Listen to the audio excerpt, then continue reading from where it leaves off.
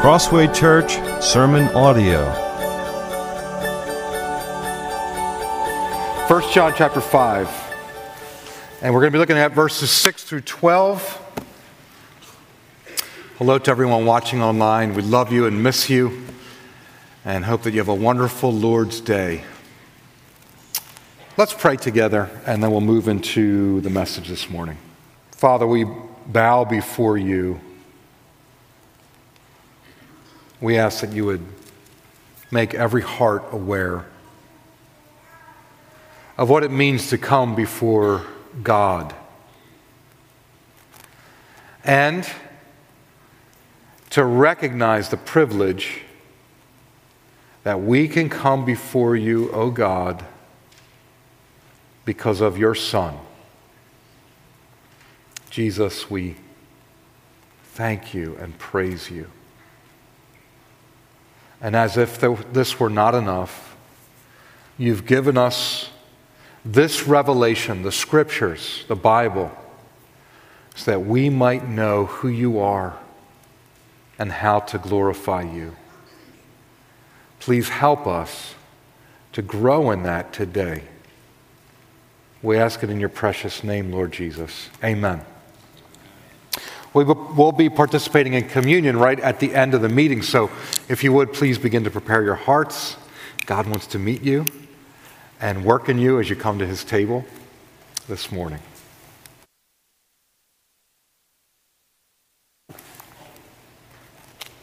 Have you ever had trouble getting someone to believe that you're telling the truth? The door frame at my parents' house has some small glass panels along the top of it.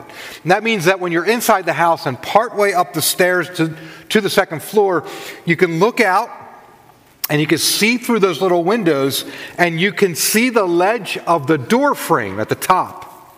It's sort of like a small shelf above the door. Well, a couple of years ago, I went over to my parents' house because I'm a loving and dutiful son. And after I came in, my mother came down the stairs and immediately began asking me, well, what did you do with it? And she started to say things like, so you got rid of it, did you? And it all felt somewhat accusatory, I'm not going to lie, and I had no idea what she was talking about. And so after a bit of back and forth, I finally gathered that as she had ascended the stairs earlier, she had looked out, something caught her eye, she looked out, saw through those windows a large black snake lazing on that upper shelf of the door. And, are you ready for this? She assumed that I had put a fake plastic snake up there to scare her. Me, of all people. And then after I entered the house and when she came downstairs, it was gone. So she thought I was playing a trick on her. But apparently that was a real black snake. And I had no idea it was there when I walked in right under its, with my head right a few inches under it. And, you think about it, I could have lost my life. I could have died. And all my mother cared about was whether I was playing a trick on her or not. That's how I felt, yes. That is how. The point of this story is to raise a question for us. Which testimony do you believe? Whose story is accurate? What does it take for you to believe that something is true? My mother took some convincing that day. It was only after repeated protestations of my own innocence that she believed I wasn't playing games with her. And to be honest, I had to do a double take myself to believe that there was a big black snake sitting up there. And I had just, with inches, saved my own life by coming in the house. So in a sense, we were testifying to each other. We were witnessing my to my innocence, her to the black snake. And we're testifying back and forth like that. Now that story is just a bit of fun, but really it has little significance in the scheme of things, right? But what is significant is how we reach a conclusion about what we believe to be true and the role of testimony or the role of a witness in what we believe to be true. We're doing this all the time. We tell each other things and we expect to be believed, and people tell us things and they expect us to believe them. Now, sometimes it's directly asserted that the Christian faith is a blind faith. You know, that someone out there asserted it and we just decided it was true. A blind faith, meaning you don't have any reason to believe. You haven't gathered any evidence. There's no logic to it. It just is faith. And sometimes that idea is verbally asserted explicitly, but most times it's simply implied that you're a little foolish to believe such a thing. But really, nothing could be further from the truth. In fact, I don't believe there's more evidence for anything or anyone besides the existence of God. God himself. There's more evidence for God than there is for anything. Every single thing points to him in one way or another. God is more real than any one of us, if I can put it that way. He's the starting point. Going further than that, there are mountains of evidence for Christianity. In many sermons, we touch on points of that evidence. But today, we're going to look at some specific evidence. And that evidence is the testimony of certain witnesses. These are profound testimonies, and they can establish us further in our Lord if we give them the voice in our lives, in our hearts, in our minds that they deserve. I've referred to these testimonies in the plural just now, but really they are one. They come from the one. The testimony I'm referring to, and that the Scripture is calling you to believe, is the testimony of God. It's God's testimony about himself. If I could have that first slide, please. Receive the testimony of God and enjoy life in his Son. God's testifying about himself. He's witnessing to himself. Did you know that? And that testimony is clear and is profound and it's powerful and it's for you and me and anyone who's willing to listen. Receive his testimony and you'll enjoy life in his Son. Now, if you're a Christian, you may think to yourself, I've already received that testimony, and so we don't need to go back over that material.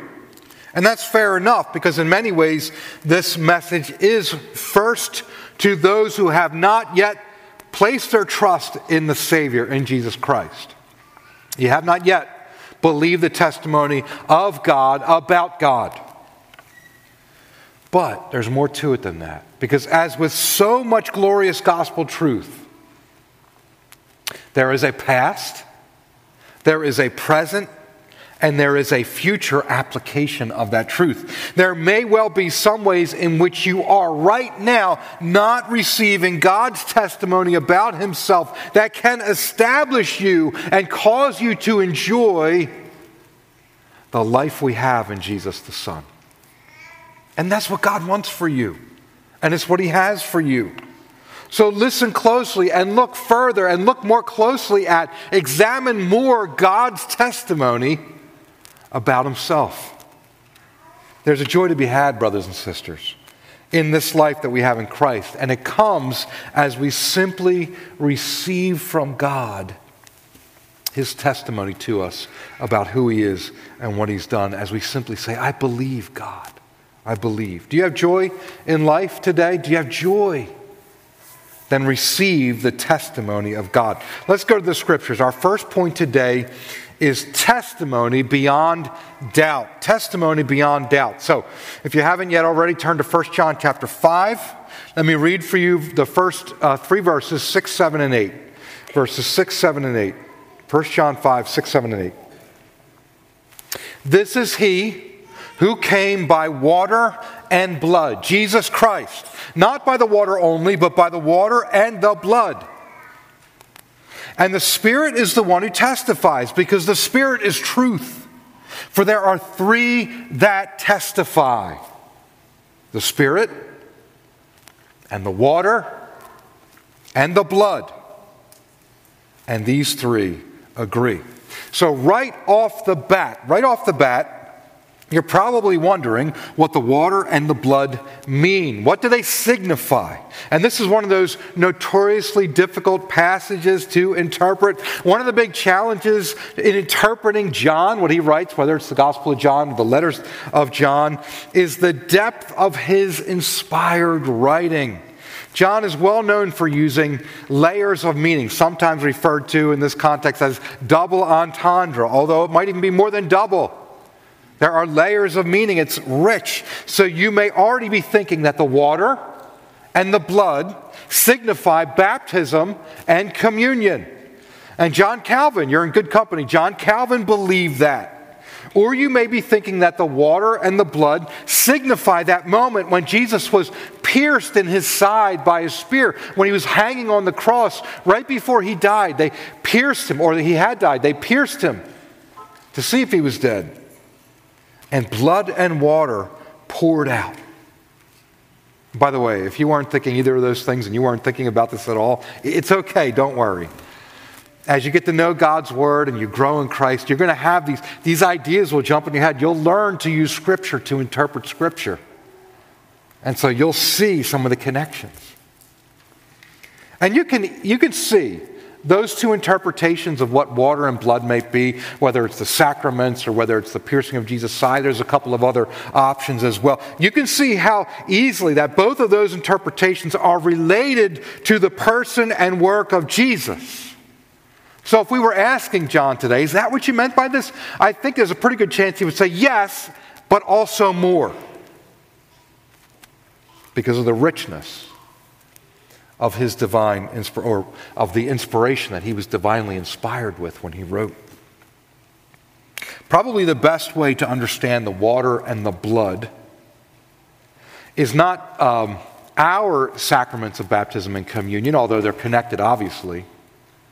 Probably the best way to understand it is the baptism of Jesus from John the Baptist, the water, and the crucifixion that Jesus went through on the cross, the blood, water and blood.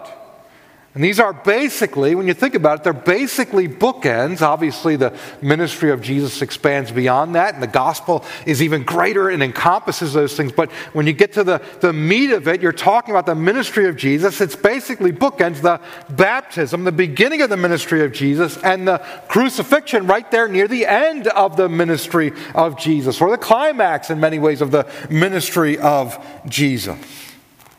And those bookends, the baptism and the crucifixion, they encompass the entire ministry of Jesus. They certainly include things like the resurrection and the ascension, things like the incarnation. You get the idea, but you understand that they're sort of like bookends, the water and the blood, the entire ministry of Jesus of Nazareth. In other words, the entire span of the ministry of Jesus, all that he did in those 3 years, approximately 3 years, is a witness that Jesus is the Christ, the Son of God,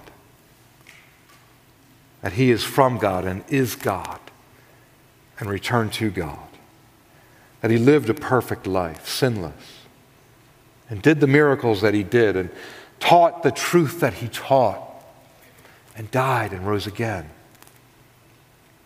and ascended to God. That is a testimony that he's the Son of God. You may even remember that Jesus himself referred to his own works, healings and exorcisms and feeding of thousands, etc., as witnesses of his identity. Jesus himself referred to it that way. He said, the works testify to who I am. So some religious rulers asked Jesus to stop holding them in suspense, and they said to him, tell us if you are the Christ. And Jesus answered them. He said, I told you, and you do not believe. The works that I do in my Father's name bear witness about me. And after he said this, They picked up stones to stone him, but Jesus argued with them and asked them, and I'm paraphrasing here, he said, "Why are you going to stone me for doing these good works that I've done?" And they said, "We're not going to stone you for the good works that you did, but because you make yourself God," which would be wrong for anyone else to do, but was right for him to do because he wasn't making himself God. He is God. And to that, Jesus calls on his witnesses again. His works. So John 10, 37 and 38, "If I am not doing the works of my Father, then do not believe me. But if I do them, even though you do not believe me," in other words, his words, what he says, "believe the works, that you may know and understand that the Father is in me and I am in the Father." And when Jesus gets down to it with his own disciples, when it's right before the crucifixion and things are getting tense, things are getting hot, right before the Last Supper, Jesus is giving instructions to his disciples. He's teaching them, and it's getting intense. Thomas says something that's somewhat doubtful, and then Philip says something that's somewhat doubtful. Philip, you may remember, Philip says, "Show us the Father."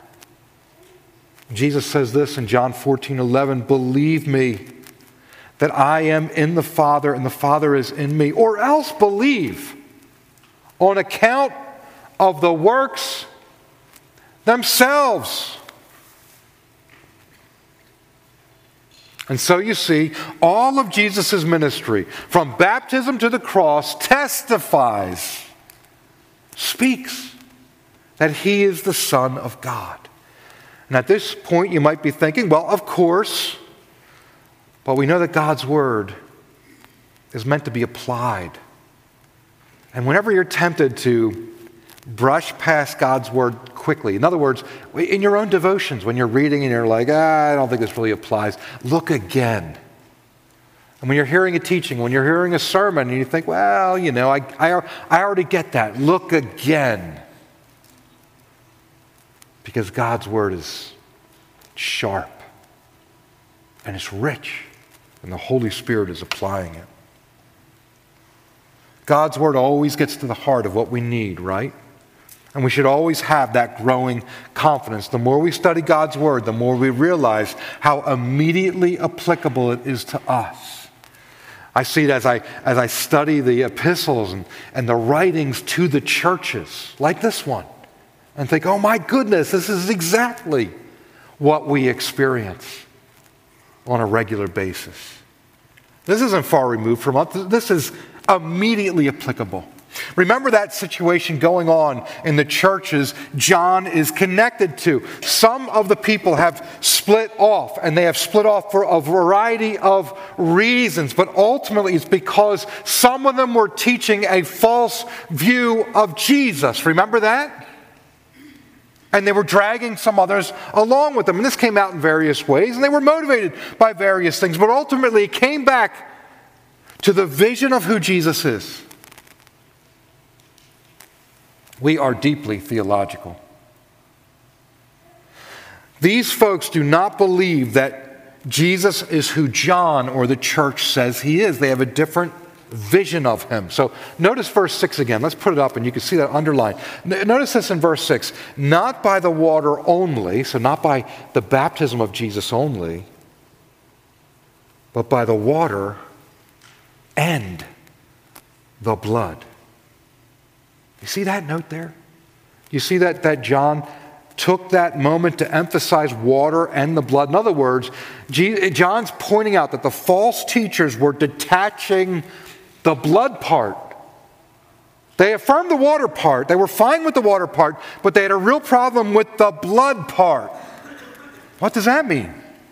It means that those separating from the church were happy to believe that the divine had touched the man, Jesus of Nazareth, in some shape or form at his baptism. They were fine to believe that that had happened. And they were fine to believe that Jesus was especially spiritual and that he did amazing things in his ministry, that he was compassionate, that he was powerful, that he was authoritative in certain ways in his teaching, that he was sensitive in his awareness of people. They were perfectly willing to see all of that. They were fine to believe that Jesus was especially spiritual, did amazing things. But they were unwilling to believe that the Son of God had come down and given his life because of the sin of those he loves. They were unwilling to believe that they needed a Savior to forgive their sin. Can you see that there's nothing new under the sun? It just didn't compute to them. If this was true, it would say some very bad things about them, right? I mean, if we need the perfect one to die in our place, well, that's pretty bad. If that's the consequence that we deserve, you can't say anything worse about me, then you deserve to die for your sin. Your crimes against God are so egregious. The only punishment that meets the crime is eternal death for you. You see, that's what that says.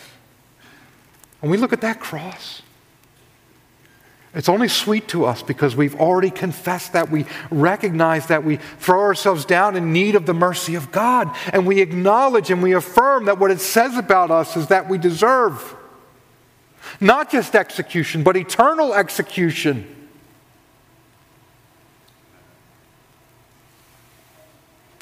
And anyone who's trying to justify themselves cannot abide the blood. In fact, there's a heresy written about that comes a bit later than the letters of John in history, a few decades later, which actually teaches that the divine came upon Jesus of Nazareth at his baptism, but left before his crucifixion. In other words, Jesus of Nazareth is not the God-man who lives and dies for the sin of many and is now exalted as Lord and Christ forever. The kingdoms of this world becoming the kingdoms of our God and of his Christ. No, instead of that, Jesus of Nazareth is just a man who temporarily accesses the divine. And it's important for you and I to take this further. We can't just leave it there. God means for us to see this error, the temptation to this error, and how it could hinder life in us. And God wants us to be helped by the revelation of his scriptures. And what I mean is that people love, our proud hearts love a crossless Christ. People love a Jesus touched by the divine, but without the messy sacrificial part. That's a Jesus they can jive with. Every other religion out there can jive with it. You can fit it together with every other religion. You can synchronize it. It's a Jesus that can mesh with whatever you want. That's a malleable Jesus that they can use to fit God into their lives, into a form that they can accept. But it's not a true Jesus, and it's not what the water and the blood and the Spirit have testified to. And here's a story. This whole idea was apparent in a conference sponsored by the World Council of Churches and underwritten in large part by the Presbyterian Church, PCUSA, Presbyterian Church United States. Now, you can easily imagine that happening today, but this was further back than that. Anybody remember the 90s? From November 4 to November 7, 1994, over 2,000 people from 49 states and 27 countries filled the Minneapolis Convention Center to re-image God. The conference called for a second Reformation that would begin radical theological surgery on the church's belief systems. One speaker, Dolores Williams, did not disguise her convictions at all. I don't think we need a theory of atonement at all. I don't think we need folks hanging on crosses and blood dripping and weird stuff. We just need to listen to the God within. That is no different than what they were saying in John's time, and it's no different than what they're saying today. It's no different than what our hearts are tempted to. So this is the inclination of humanity to deny that weird stuff that happens, to say we have any breakdown with God whatsoever. That's just weird and strange. You know, that idea of the Savior dying on the cross. And instead, what humanity wants to do is affirm their connection with deity, with divinity, to be spiritual and mystical. I've told you before, I'm always amazed when I listen to atheists, because at some point, when you really press on them, at some point they're going to give you the core of their beliefs, and without fail, you're going to hear a fervency in their voice, much like a preacher. It's going to come out of them. This system of beliefs, it's always going to be connected to some kind of something greater, something cosmic, something divine and enlightened.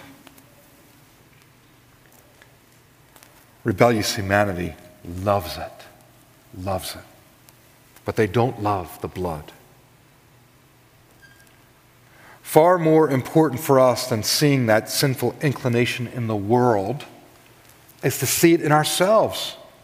It creeps in wherever there's sin in our lives. It's part of what's going on in our sin, right? Because whenever we sin, what's part of our excuse? What's part of the rationale? Part of us sinning is justifying ourselves. Saying why what we're doing is not that bad. Saying why we're doing is actually right. Saying why we're doing is justified. It's right for us to do. Sin comes with its own rationale and justification. And in doing that, you know what part of what's going on there? We're like, yeah, I believe in God. Yeah, God's good. But you know what we're denying? We're denying the need for the blood. We're denying the testimony of the blood. That we're sinners in need of mercy.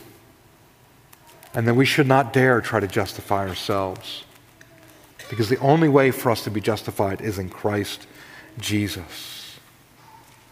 You see, we have the opportunity right now, even in the areas where we're sinning, to tune our hearts to our true condition and receive the mercy of God in the blood of Jesus Christ. We need a cross, we need mercy, and we should humble ourselves to receive it. One of the best pictures of this, of that right posture, is that story of the Pharisee and the tax collector from Luke chapter 18. You remember they go to the temple to pray. The Pharisee is proud, recounting his spiritual deeds, but the tax collector will not even lift his eyes up, but turns his head to the ground because he knows he's not worthy, and he asks for mercy. And you know what Jesus says when he tells that story? He says he's the one, the humble one, the one that knows he needs mercy. He's the one that goes away justified. The role of the Holy Spirit is profound here too. The Spirit clearly operates to testify about Jesus from his baptism, through his ministry, through his crucifixion. That's why John writes that these three are testifying: the Spirit, the water, and the blood. And they all agree. You may remember the standard of testimony throughout Scriptures is 2 or 3 witnesses, right? You have to have 2 or 3 witnesses. You can't convict someone based on one witness. If you do, it's unjust. And so here we have more than one witness. We have 3 witnesses: the water, the blood, and the Holy Spirit. And all of these testify to who Jesus is and what he's done. You could even say that this is God testifying to himself. Receive the testimony of God and enjoy life in his Son. Well, we looked at testimony beyond doubt. Let's look at the witness within. Let's look at the witness within. And let me read the rest of the passage for you. So take your Bibles, turn to 1 John chapter 5, look at verses 9 to 12, and let's look at the witness within.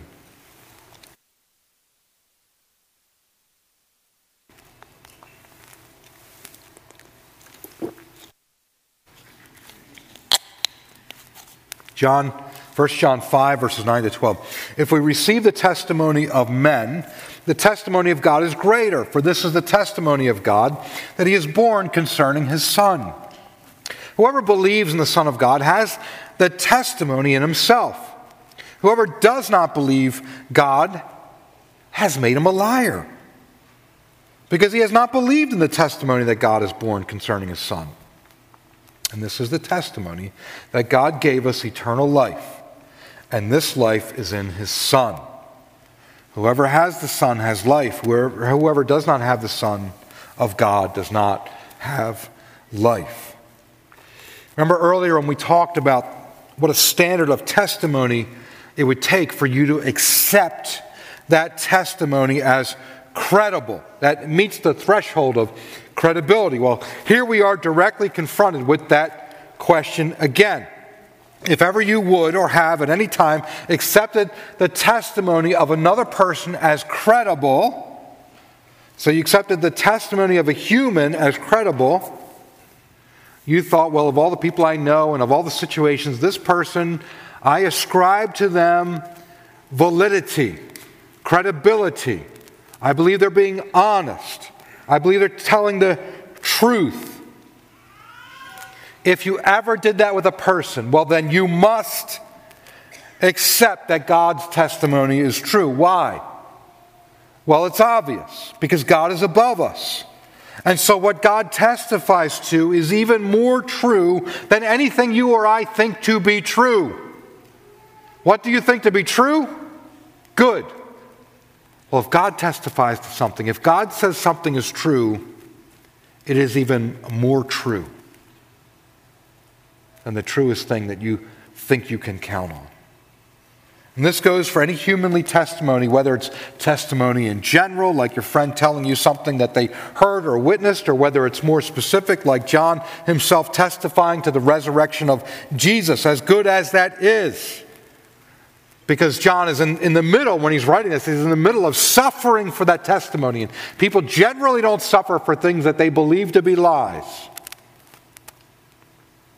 As good as that is, God's testimony about himself is greater, and it must be seen as entirely credible and valid. And I understand that this can feel like a bit of a logical problem at first, and we just need to think it through a little bit, because John is saying essentially that God is testifying to truth about himself. And that may seem to us to be circular, because after all, if another human is accused of serious wrongdoing, we don't necessarily simply accept their own testimony about themselves, because we weren't there, we didn't see it for ourselves. And if all we have is their testimony about it, well, it raises some questions. Did you shake down the shop owner? No, of course not. I'm a sweet guy, I would never do such a thing. Oh, okay. That doesn't really cut the mustard in the courtroom, right? But this is different when it comes to God, because life comes from God, and therefore so does every other virtue, every other bit of righteousness. So do truth, so do justice, all virtues, all sense of morality. It comes from God, because God is at the top of the reality chain. What he says is right. He's not fickle like us. He doesn't change his standards from day to day. He doesn't bend his virtues a bit so that he can still fit into them, like a middle-aged man trying to squeeze into a size 33 waist. Which, by the way, I'm still a 33 waist. Though you might not want to believe my testimony on that. To put it simply, we must have God at the top of the reality chain. We must have him as the beginning of all and the end of all. If not, nothing else in all existence makes any sense. You can't even have logic without God at the beginning and God at the end.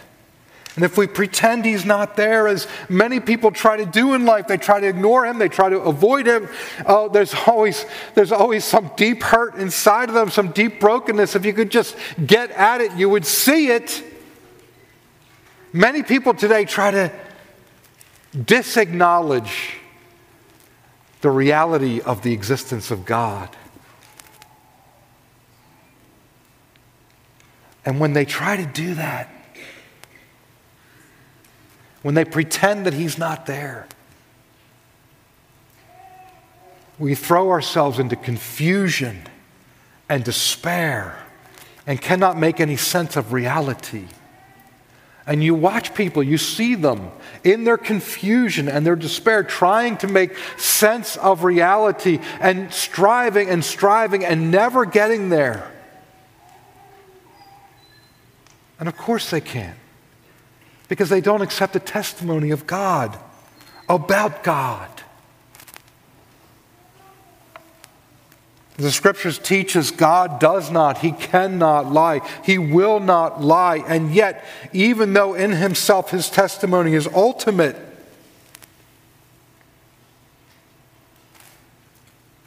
as we just talked about, he actually gives us more than himself. He gives us the Spirit and although that's himself, he gives us the water and the blood. He gives us John. He gives us the testimony of so many. And he goes beyond that too. He puts a testimony in us, a witness inside of us that we cannot deny. You see, there's no greater testimony about anything than there is about Jesus the Christ. Let me make a small change of gears as we move into the next portion here. I've learned a lot. People give TV a bad rap. I've learned a lot from watching movies over the years. So, for instance, I've watched a few cowboy movies. Kids, I'm not saying watch more TV.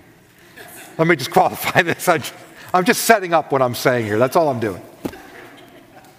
I've watched a few cowboy movies over the years, and I learned something from cowboy movies. I learned something important. Probably the worst thing you can do to someone, it's not to shoot them or to steal from them. It's not to hang them on the gallows. The worst thing you can do to someone is to call them a liar. Right? Are you calling me a liar? Right? It's the worst thing you can do.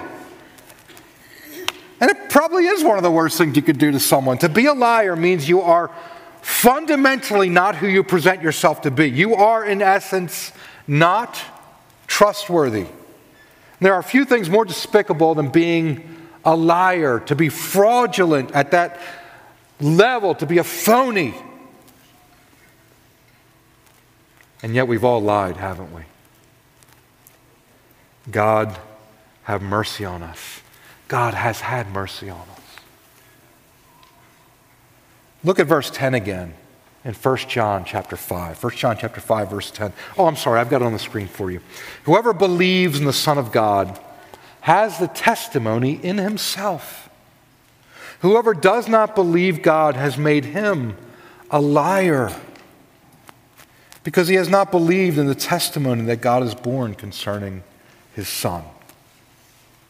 So first note that when you trust Jesus, you end up with the testimony about Jesus inside who you are. The essence of who you are is fundamentally changed, right? You're now a new creature in Christ. And part of being a new creature in Christ is you have this internal witness of the Spirit of God. And you have your own experience now of the water and the blood. You know what Jesus has done for you and the sins you've been forgiven of, don't you?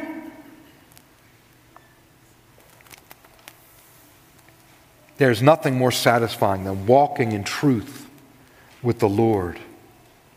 The Holy Spirit connects your faith with God and yourself, and you are now consistent with God and what he says about you and what he says about reality and what he says about life. It sets everything in order. But notice this equation too, that we see in the text here. To not believe in Jesus equals calling God a liar. You see that? That's the opposite place that you want to be.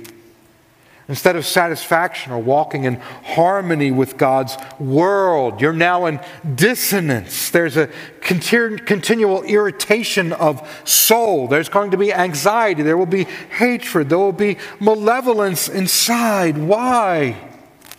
Because not believing is not a passive thing that happens to you. It's not like you're saying, well, this unbelief that comes from outside of me and it impresses itself on me, and that's just the way it is. No, you see, unbelief, even though it's the natural state of humanity, it bubbles up from inside, and it's active and it's purposeful and it's powerful and it's insidious. And the unbeliever in his unbelief calls the testimony of God about God false, and is thus saying to God, "You're a liar, God." That is a frightening place to be, and such were we all. And if that's where you are today, God wants to call you out of it. He confronts you with His testimony about Himself, about His Son. Today's the day to trust Him. Such were we all. And such do we all continue to struggle with to some degree. We are not yet perfected. We are continually being called to trust the Savior, and we're continually being tempted to diminish our need for the blood of Christ, that forgiveness. We're continually, oftentimes we talk about the idea of keeping the gospel at the center of who we are, being gospel-centered, keeping Christ at the center. This is the same or a very similar idea. We're tempted to diminish our need for the blood of Jesus Christ. We're tempted to say, okay, I've got the divine now. I no longer need mercy. None of us would come out and say, oh, I don't need mercy anymore. But how often do we act like we no longer need mercy?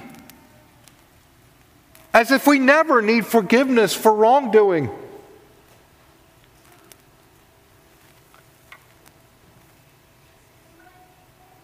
We know that's not true. And a little examination, we'll see again our need for the blood of Christ. And we'll cry for mercy. And you know what? Because Jesus gave Himself on the cross, you know what we'll receive? We'll receive the mercy of God in the blood of Jesus Christ for the forgiveness of our sins. And that's where we need to stay. That's where we need to live.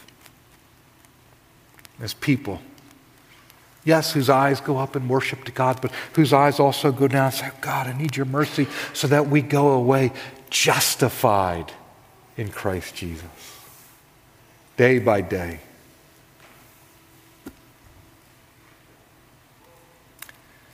You see, if we're not careful and we move away from our need for the blood, we move away from our confession of our sinfulness and the grace of God in Christ Jesus.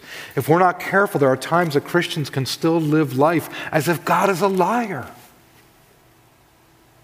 We don't want to do that. That should chagrin us. That should shame us. That should pain us, the thought that we would live life as if God is a liar. And that's why John is writing to the church, so that we don't stay in that place, that we don't get deceived by those that are doing that, and that we don't stay in that place. God is not lying to you. He sent His Son who gave Himself for you. And believing in the Son brings the greatest benefits at all. Look again at verses 11 to 12. I'll put it up on the screen here. And this is the testimony that God gave us eternal life. And this life is in His Son. Whoever has the Son has life. Whoever does not have the Son of God does not have life. Have you ever noticed that often when I'm preaching and I call the unbeliever to trust Jesus, I'll mention a few specific things. And it might seem repetitive at times to you. And I understand that. But it's important. And maybe I don't say it every time, but oftentimes. And I try to vary it a little bit so that people aren't just entirely bored. For instance, I'll usually call folks to trust Jesus, and I'll call them to repent of sin. So trust Jesus, repent of sin, and I'll usually connect it to baptism. Repent of sin and be baptized. Why? Because that's the way the apostles called people to repent of sin and trust Jesus. They said, repent and be baptized. So when you and I share Christ Jesus, we ought to call people to repent and be baptized. Connect that important response, that outward response of repentance, to the call to repent. So we should connect repentance and baptism in our proclamation of the gospel. I'm also usually going to tell people about some benefit of trusting Jesus, right? So obviously the forgiveness of sin. His blood covers our sin. And there's also the gift of the Holy Spirit. You trust Jesus? The Holy Spirit takes up residence in you. That's incredibly glorious. And there's also, among other gifts, the one we're driving at right now, the gift of eternal life. You trust Jesus, your sins are forgiven, your name is written in the Lamb's Book of Life. You get eternal life. You see that here in this passage up on the screen. It's a gift that God gives to those who trust His Son. And we typically think of eternal life as life after death. And that is right, and that is glorious, and we often ought to think of it. And I personally, I'm sure along with you, cannot wait for the end of the age and for the new age to come and that eternal life to begin in that sense. But eternal life is not just life after death. And it's not just life in the age to come. Eternal life is life as it was meant to be, as God made it to be, as it ought to be, as it should be. Eternal life is something that Christians have right now. We're not saying, when we say that, we have eternal life right now, that you receive the gift of eternal life and that it comes into your life right now. We're not saying that we'll never die. Obviously, we die. What we're saying is that the life we now in the flesh, we live by faith in the Son of God. And that there's far more to this life right now because it's eternal right now. That even if we die, we live. Simply staying alive in this body is not the ultimate value of life. Why? Because life is far more than life in this body. Life in this body is good. We don't take it for granted. But the life that God gives, which this life in this body is only a shadow of, is far greater. The life that God gives is far greater, far deeper, and it is in reality eternal, and we have it right now, and it cannot be taken away from us. It's a light that shines past the darkness of a physical death. And part of what we Christians, those that have the Son and His eternal life, part of what we are doing right now is learning those depths, learning the heights, learning the breadth, learning the glories, the reality of that eternal life that we have in Christ Jesus. Receive the testimony of God and enjoy life in His Son. I want to ask John, the band, to come. And we're going to partake here in just a moment. We're going to come to the Lord's table. Now remember last week,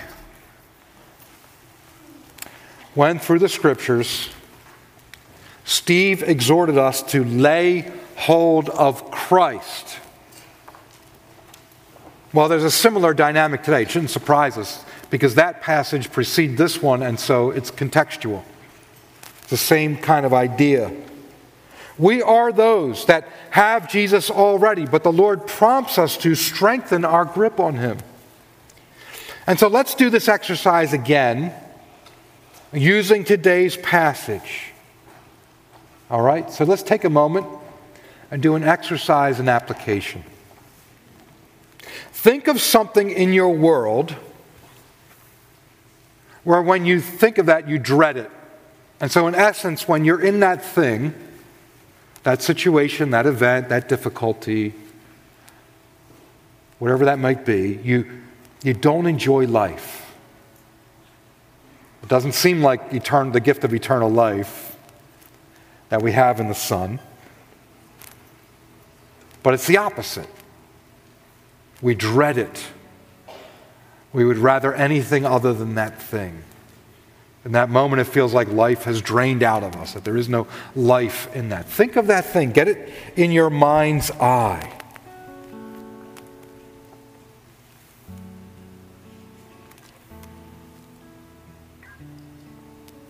You got that thing there. That situation looming. Instead of eternal life, it feels like eternal death. Now take the death and resurrection of Jesus Christ, what you know to be true, and receive God's firm testimony about that is who the Lord is and what He's done. He died for your sin. His blood shed for you. And after He was buried, it wasn't the end. He took His life up again. And now, He gives the gift of that eternal life to you. Hold that next to that thing that seems like eternal death. Now, what does Jesus Christ, what does His death and resurrection say about that thing? See, purposefully make this your filter. And look at that situation. All of a sudden, that thing, because Jesus died for your sin and took it away and gave you eternal life, and you've got that life now, that thing isn't as dominant as it once was. It's not as dark. That thing's not eternal death. That thing is a blip on the screen. You have every reason to have hope. Your eternal life is going to shine right through that. In fact, that thing becomes the opportunity for you to live out the death and the life of Christ in your life. That thing becomes the opportunity for you to know His grace. That thing becomes the opportunity for you to lay hold again of Jesus Christ and the testimony of God about your Savior. That's what happens to that thing. And today, when you come to the Lord's table, and as you partake, receive once again the strong, firm, unsurpassable testimony of God, the water, the blood, and the Spirit. The testimony of God to Himself. Let God apply His gospel to that place where you feel the opposite of life, and you're going to know the life of the Son. Would you stand with me, please? I'm going to read the passage and pray, and the ushers will release your row one at a time, and we'll partake together as we sing our praises. And as they were eating, He took bread, and after blessing it, broke it and gave it to them, and said, "Take, this is my body." And He took a cup, and when He had given thanks, He gave it to them, and they all drank of it. And He said to them, "This is my blood of the covenant, which is poured out for many. Truly I say to you, I will not drink again of the fruit of the vine until that day when I drink it new in the kingdom of God." Let's pray together. Father, You give testimony to Yourself. The fact that you are life and love, that you sent your Son as a sacrifice for us. We acknowledge and receive that testimony so that the Lord of life would reign in us and stamp out anywhere where we may not uphold your truthfulness, O God, and so that we may delight in the life of Christ, which is eternal. Jesus, please come and meet us as we come to your table. Bless us by your Spirit, we ask. Bless these elements, we ask. In your precious name, amen. Let's partake. For more information, head to our website at crosswaypa.org.